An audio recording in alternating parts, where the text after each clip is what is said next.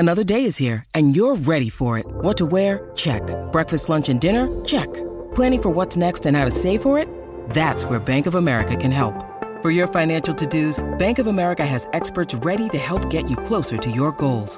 Get started at one of our local financial centers or 24/7 in our mobile banking app.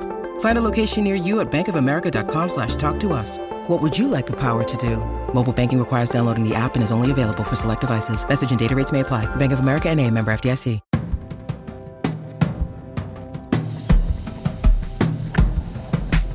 Welcome to Screen Talk. I have as my special guest this week, I'm Ann Thompson, editor-at-large at IndieWire, and my special guest is Christian Blauvelt, who I consider to be our managing editor, the man who keeps all the trains running on time. What's your official title these days, Christian? It is managing editor, and seriously, it is a pleasure to be here. First-time caller, long-time listener. It's a real pleasure. So let's get into it. So this week we start, and also Christian, everybody should know this, you're functioning on several fronts at once. You don't specialize in film or television or classic films, which I think is your real bent, if the truth be told. You get it in where you can, but you cover everything, and that's a thing. That's a hard thing to do. All right. So we did this week. We had the Golden Globes nominations, and that was first up early on Monday morning. And the thing about the Globes this year, of course, is that the HFPA is undergoing an enormous change. It's controversial whether they've changed quickly enough. A lot of people think they haven't. I personally feel strongly that they should have rigorously evaluated their membership and gotten rid of the ones who are dead weight. What do you think? Oh, I agree. I think keeping the entire existing membership and just adding 21 additional members means that, a lot of the original issues are still there. It's like, it feels like the changes then are kind of cosmetic. Like you have, these issues that are driven by this original membership body, and then you add a number of people to that. And it feels like it's just kind of topical. It's covering it up. It doesn't feel like it's structural, systemic change. And that's informed a lot of the decisions we've made this year in terms of how to cover the Globes. Yeah, so what we did was I know some of our sister publications didn't cover it at all. And if you looked at Twitter on Monday morning, there was kind of a resounding silence. But what we did was just to do a kind of matter-of-fact winners list at the end of it. We made no hoopla out of it, but it's still a news story. Yeah, exactly. You had a combined analysis piece about the Critics' Choice Awards as well. And Libby Hill, our TV Awards editor, had a piece about, what the Globes need to do in order to regain any relevance.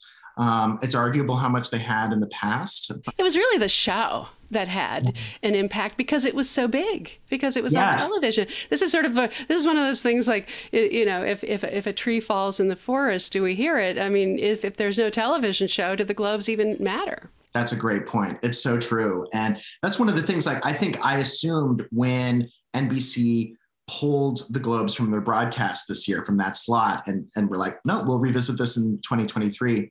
I think I thought that maybe the Critics' Choice Awards, yeah, sure, they're still on the CW, and that's a contract that was never going to change. I thought that maybe they would rise up and take a little bit more of that clout just because they have the TV platform. But what are your thoughts on that? Do you feel like that they've stepped in and sort of encroached a bit on where the Globes used to be, that thunder? Well, there's a guy named Joey Berlin who appears to be more of a controversial figure than I thought, given the LA Times and their bent for muckraking into the finances and ethics of all these organizations. I mean, I think the CCAs are perfectly valid, but what they are is a much more credible, working, professional organization with a much larger national, in fact, Canada's involved as well, and they have some international members now. It's like 500 people, all of whom are working. I mean, these are television, radio, print, online. I'm a member, to be honest. A lot of people at IndieWire are. But the trick here is that they have a smaller TV footprint. And so even if they want to be opportunistic and entrepreneurial and try to fill the void, they don't have the impact on the in terms of influencing the world with who wins, right? It's really about, that's what the Globes had more than anything. And it isn't like anyone in the Academy ever took the Globes seriously in terms of who they picked. In fact, they were often the disdained and the object of ridicule, given some of the silly things they would put in. But people knew who they were and didn't take them seriously at all. Whereas the CCAs, I take what they vote for as, maybe they're my peers, but I take it much more seriously. I think you've made a compelling case in the past that the Critics' Choice Awards actually are much more predictive of the eventual Oscar nominees and winners. Partly because they're a mainstream group. They're big enough so that they cover a wide swath of taste. And they've been, just over the years, incredibly predictive, where the Globes really haven't been. What you can do with the Globes, if you're playing the game that we all play, is you take the Globes and the CCAs and the SAG Awards and all the different groups. You figure out who's winning all of them, and you know who the winner of the Oscars might very well be. But it isn't, at this stage, we can't make too much of it. But given what actually did happen, we can extract, that certain films are coming out ahead. And if you look at, the NBR went to Licorice Pizza and Will Smith and Rachel Zegler from West Side Story. The New York Film Critics went with Drive My Car, which is a foreign candidate for the Oscar, and the Spirits put that in there too.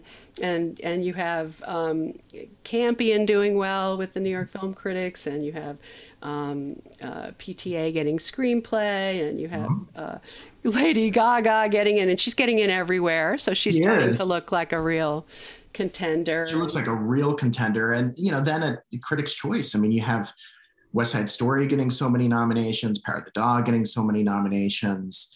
It's interesting. Like right now, what do you think is the front runner, if you don't mind? Do you think it's West Side Story?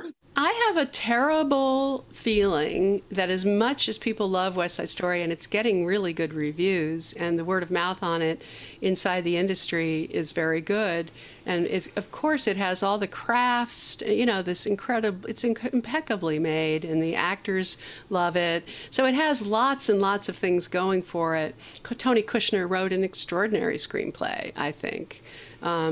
But what we're going to end up with, and Spielberg could get in, it'll get into the Best Picture race.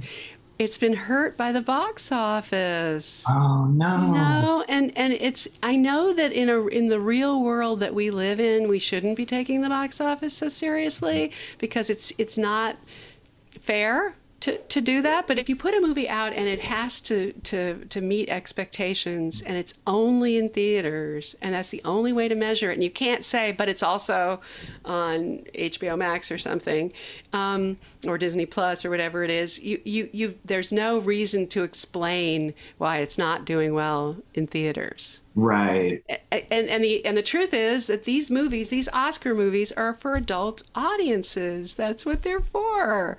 That's the point.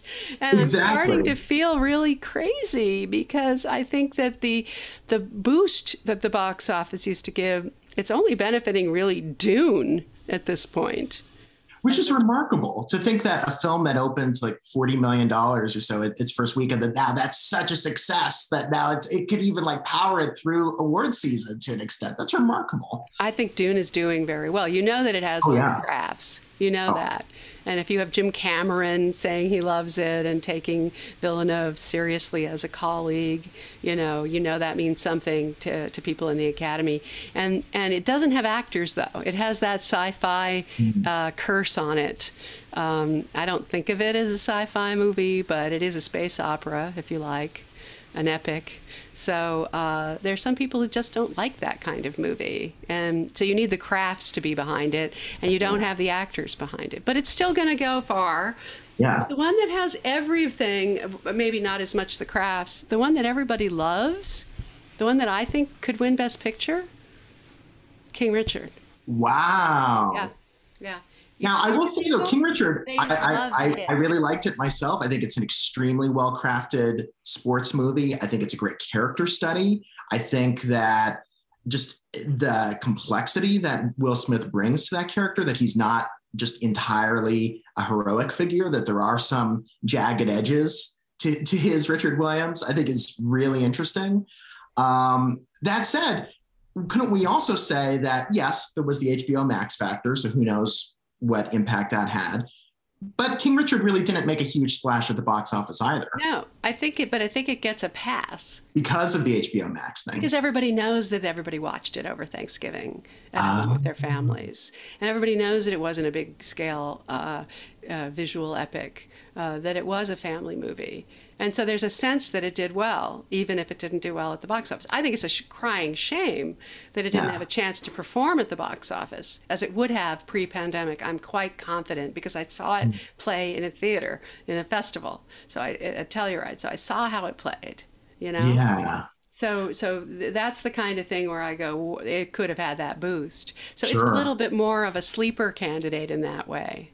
Right. Well, I mean, it is such a crowd pleaser. If anyone sees it, by the time it's an over 140-minute film. I mean, by the time it's over, you feel like you've spent years with these characters practically. You've seen so many different phases of their development. And I think it's the kind of filmmaking craft that often isn't celebrated as much as it should be, because not everyone can write a screenplay like that. Not everyone can. That's a very difficult thing to do, to just be very entertaining, but have some complexity, have some nuance. It's tough. I'm sorry. People may not think that it's as showy as Dune or even West Side Story, but I do think that there is a tremendous amount of craft to be found in King Richard. Well, I also think that Reinaldo Marcus Green brought a certain grounded authenticity to it that should be commended. I mean, what he did was remarkable. So I'm a big King Richard fan. I put it on my 10 best list because I didn't want to leave it out at all. Yeah. And the good news this year is that there are more films than I had to leave some things off, but that one I kept. So Drive My Car is continuing to do well, just as a foreign film contender. I would say Flea is also a foreign film contender, international feature film contender. Yes. What about documentary for Flea? Documentary. I think it'll play in both. I had dinner with some folks last night who were asking if it had a chance in animation, and they were trying to convince me that it did, and I'm skeptical there. But if there's enough people in the participating in that voting from out of town, overseas, I mean, it could have an international following. Yeah. Remember a couple of years ago when Honeyland was the first film to get both an international feature and a Best Documentary nomination at the Oscars? If Flea could get those two plus animated feature, wow. They're also trying, I think it's Neon, they're also trying to get it to Best Picture, which would be a feat. I mean, it's doing well. It's always on some winner's list. Yeah. It's not being left off. I mean, it has competition from Summer of Soul on the doc side, because that's getting everywhere as well. There's a list. If you look at the Spirits list, you've got Flea, Summer of Soul, Ascension, In the Same Breath, and Procession. They're doing very well, those films. They're getting picked up by lots of different groups across the board. And I think Mitchell's versus the Machines on the animation side is getting picked up everywhere too. Interesting. Well, so I know we talked about how Critics' Choice is sometimes often predictive perhaps, of the Oscars.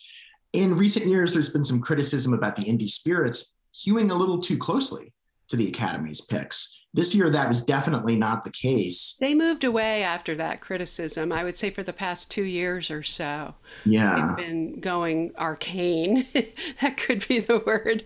No, they're putting us, as they should, they're putting a spotlight on the films that need to be seen, like Zola, and A24 had like 13 nominations. Red Rocket got some attention for Simon Rex, and I was really, really glad that Troy Kotz Kotzer got in there for Coda. That's another movie that's going to end up on the Best Picture top 10, I predict. Coda. Ooh, Because it's such a crowd pleaser, such a warm, embracing movie that makes you feel good. We're still going through some dark times, and people are responding to that. I would be so happy if Kotzer got in. And talk about a word of mouth hit too, because that debuted at Sundance, in the virtual Sundance this past year. So that was January. It didn't hit Apple TV Plus until August, I believe.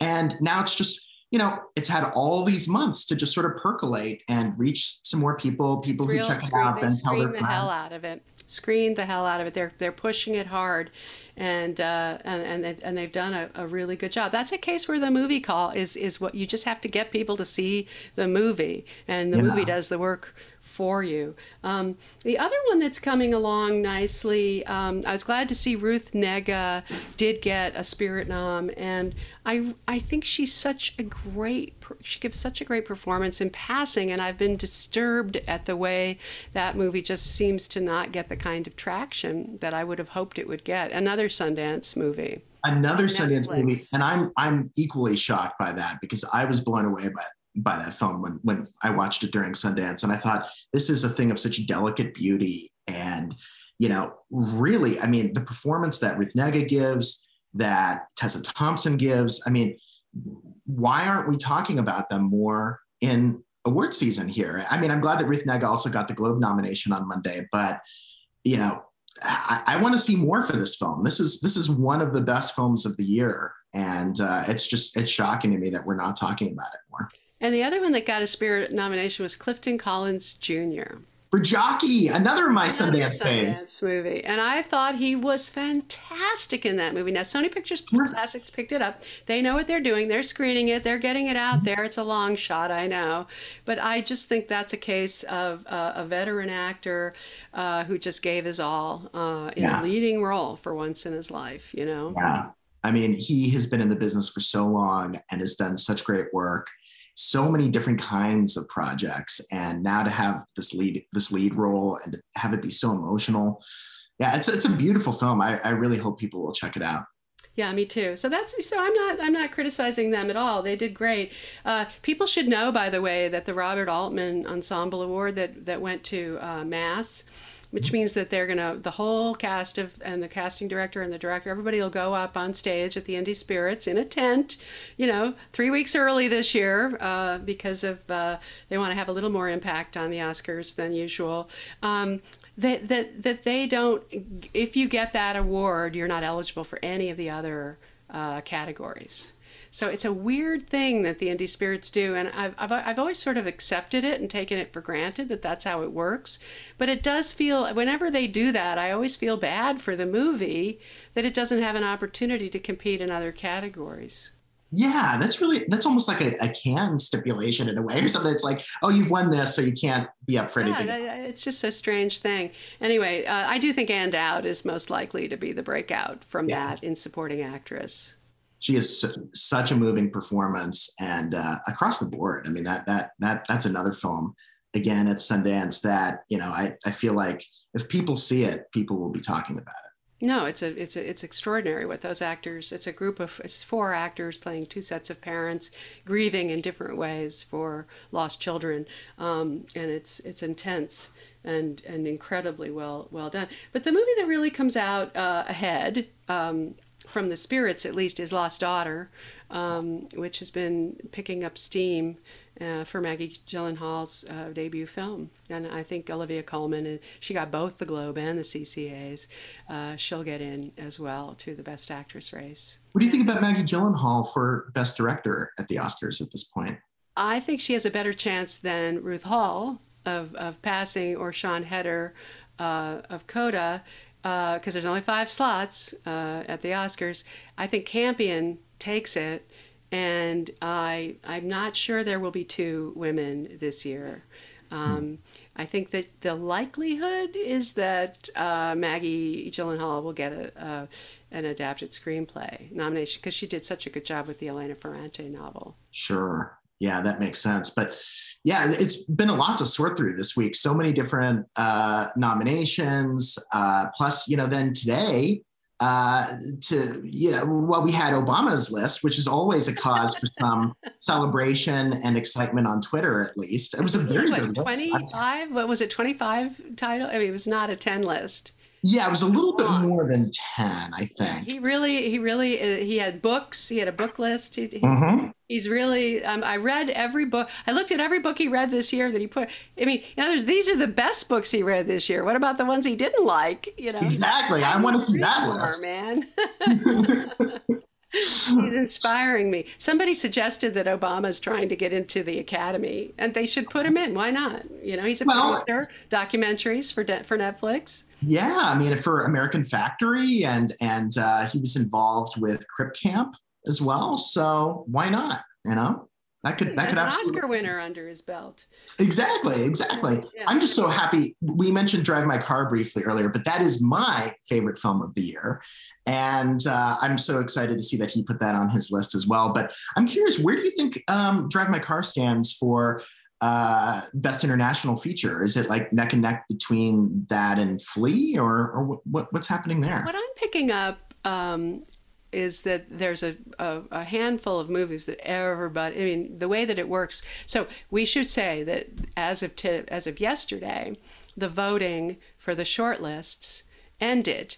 And that was between December 10th and December 15th. So all the people that participated on the Foreign Language Committee or the International Feature Film Committee, they opt in from all different branches of the Academy. And it last year, it expanded a lot, partly because of COVID. People had time. They didn't have to go to actual screenings. They could see things online all over the world, wherever they were. And there was more like 1,000 people. Instead of just a few hundred, it was more like 1,000 people that participated. And I have a funny hunch it might even be bigger this year because they've been putting a real campaign into it to get more people to participate. They have to see 12 movies each. Wow. They're assigned a list.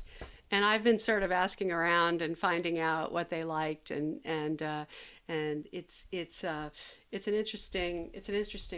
I mean, if you're curious, I mean, the ones that we would have expected, the hits from the festival, are doing well. A Hero. The thing about A Hero is that Asghar Farhadi, he's won twice from Iran.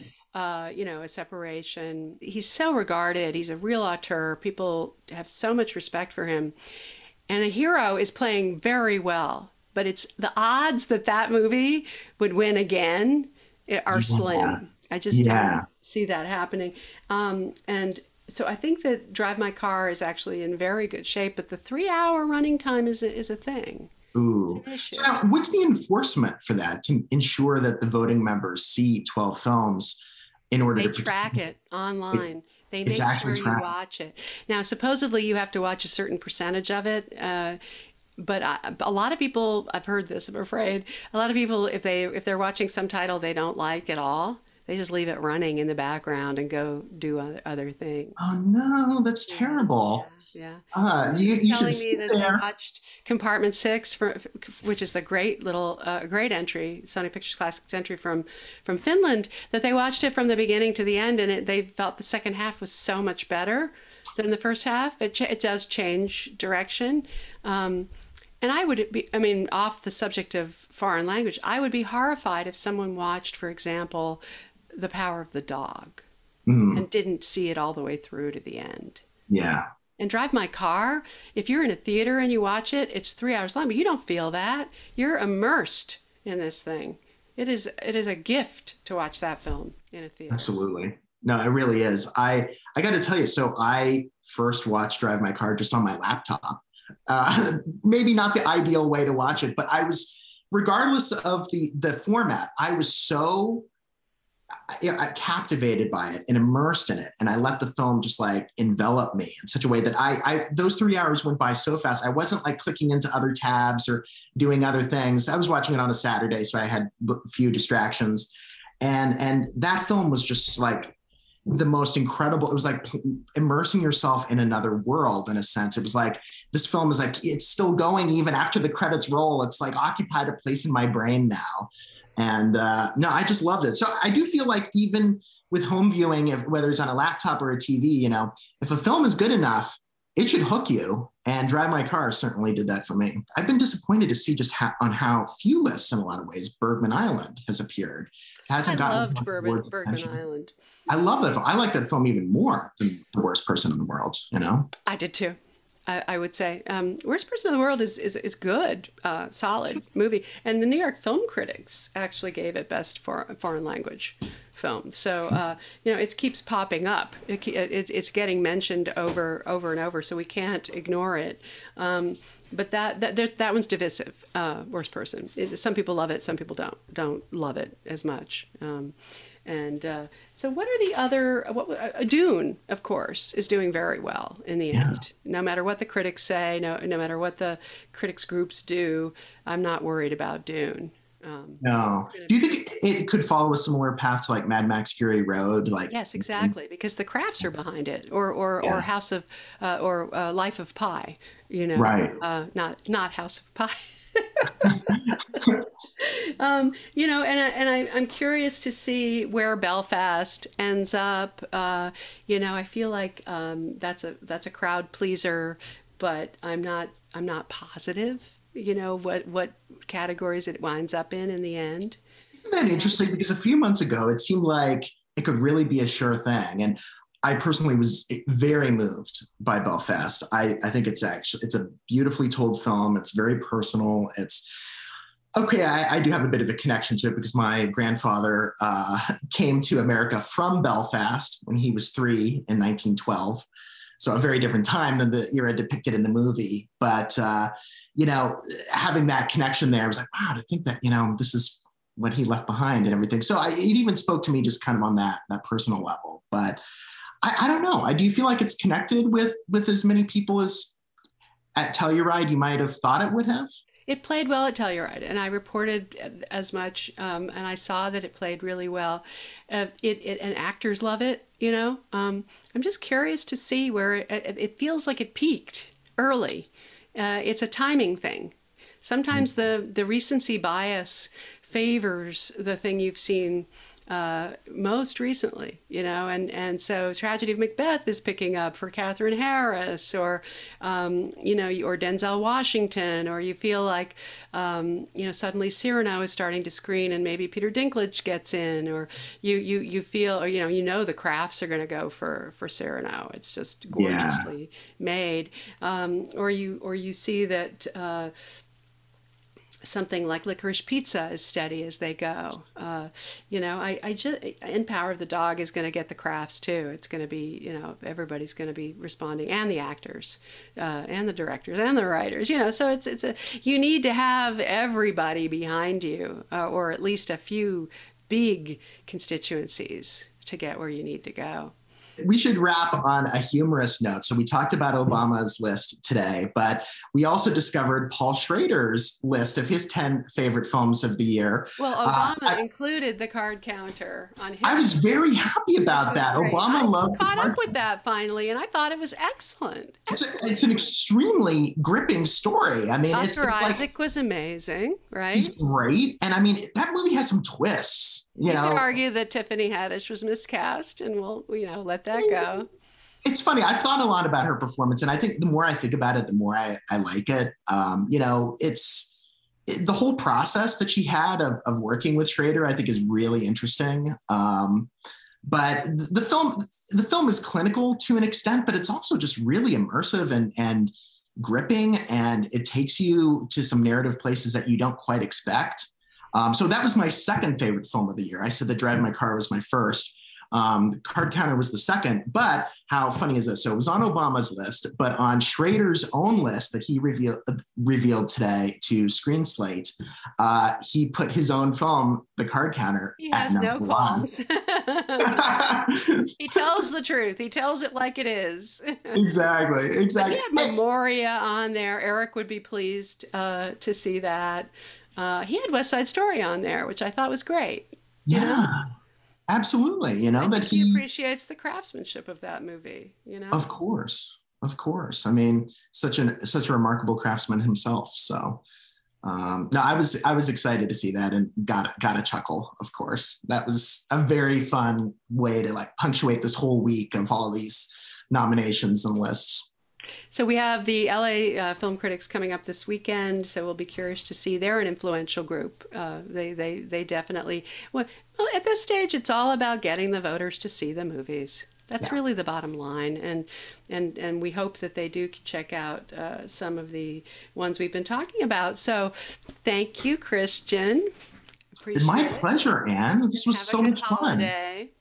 Yeah, I mean, so often we're just so busy with the day-to-day of our jobs that we don't really have conversations like this. So literally, this was partly me just picking your brain as well about like what's gonna happen with the Oscar race here. It was very illuminating to me. Thank you, Christian. Talk to you soon. Take care.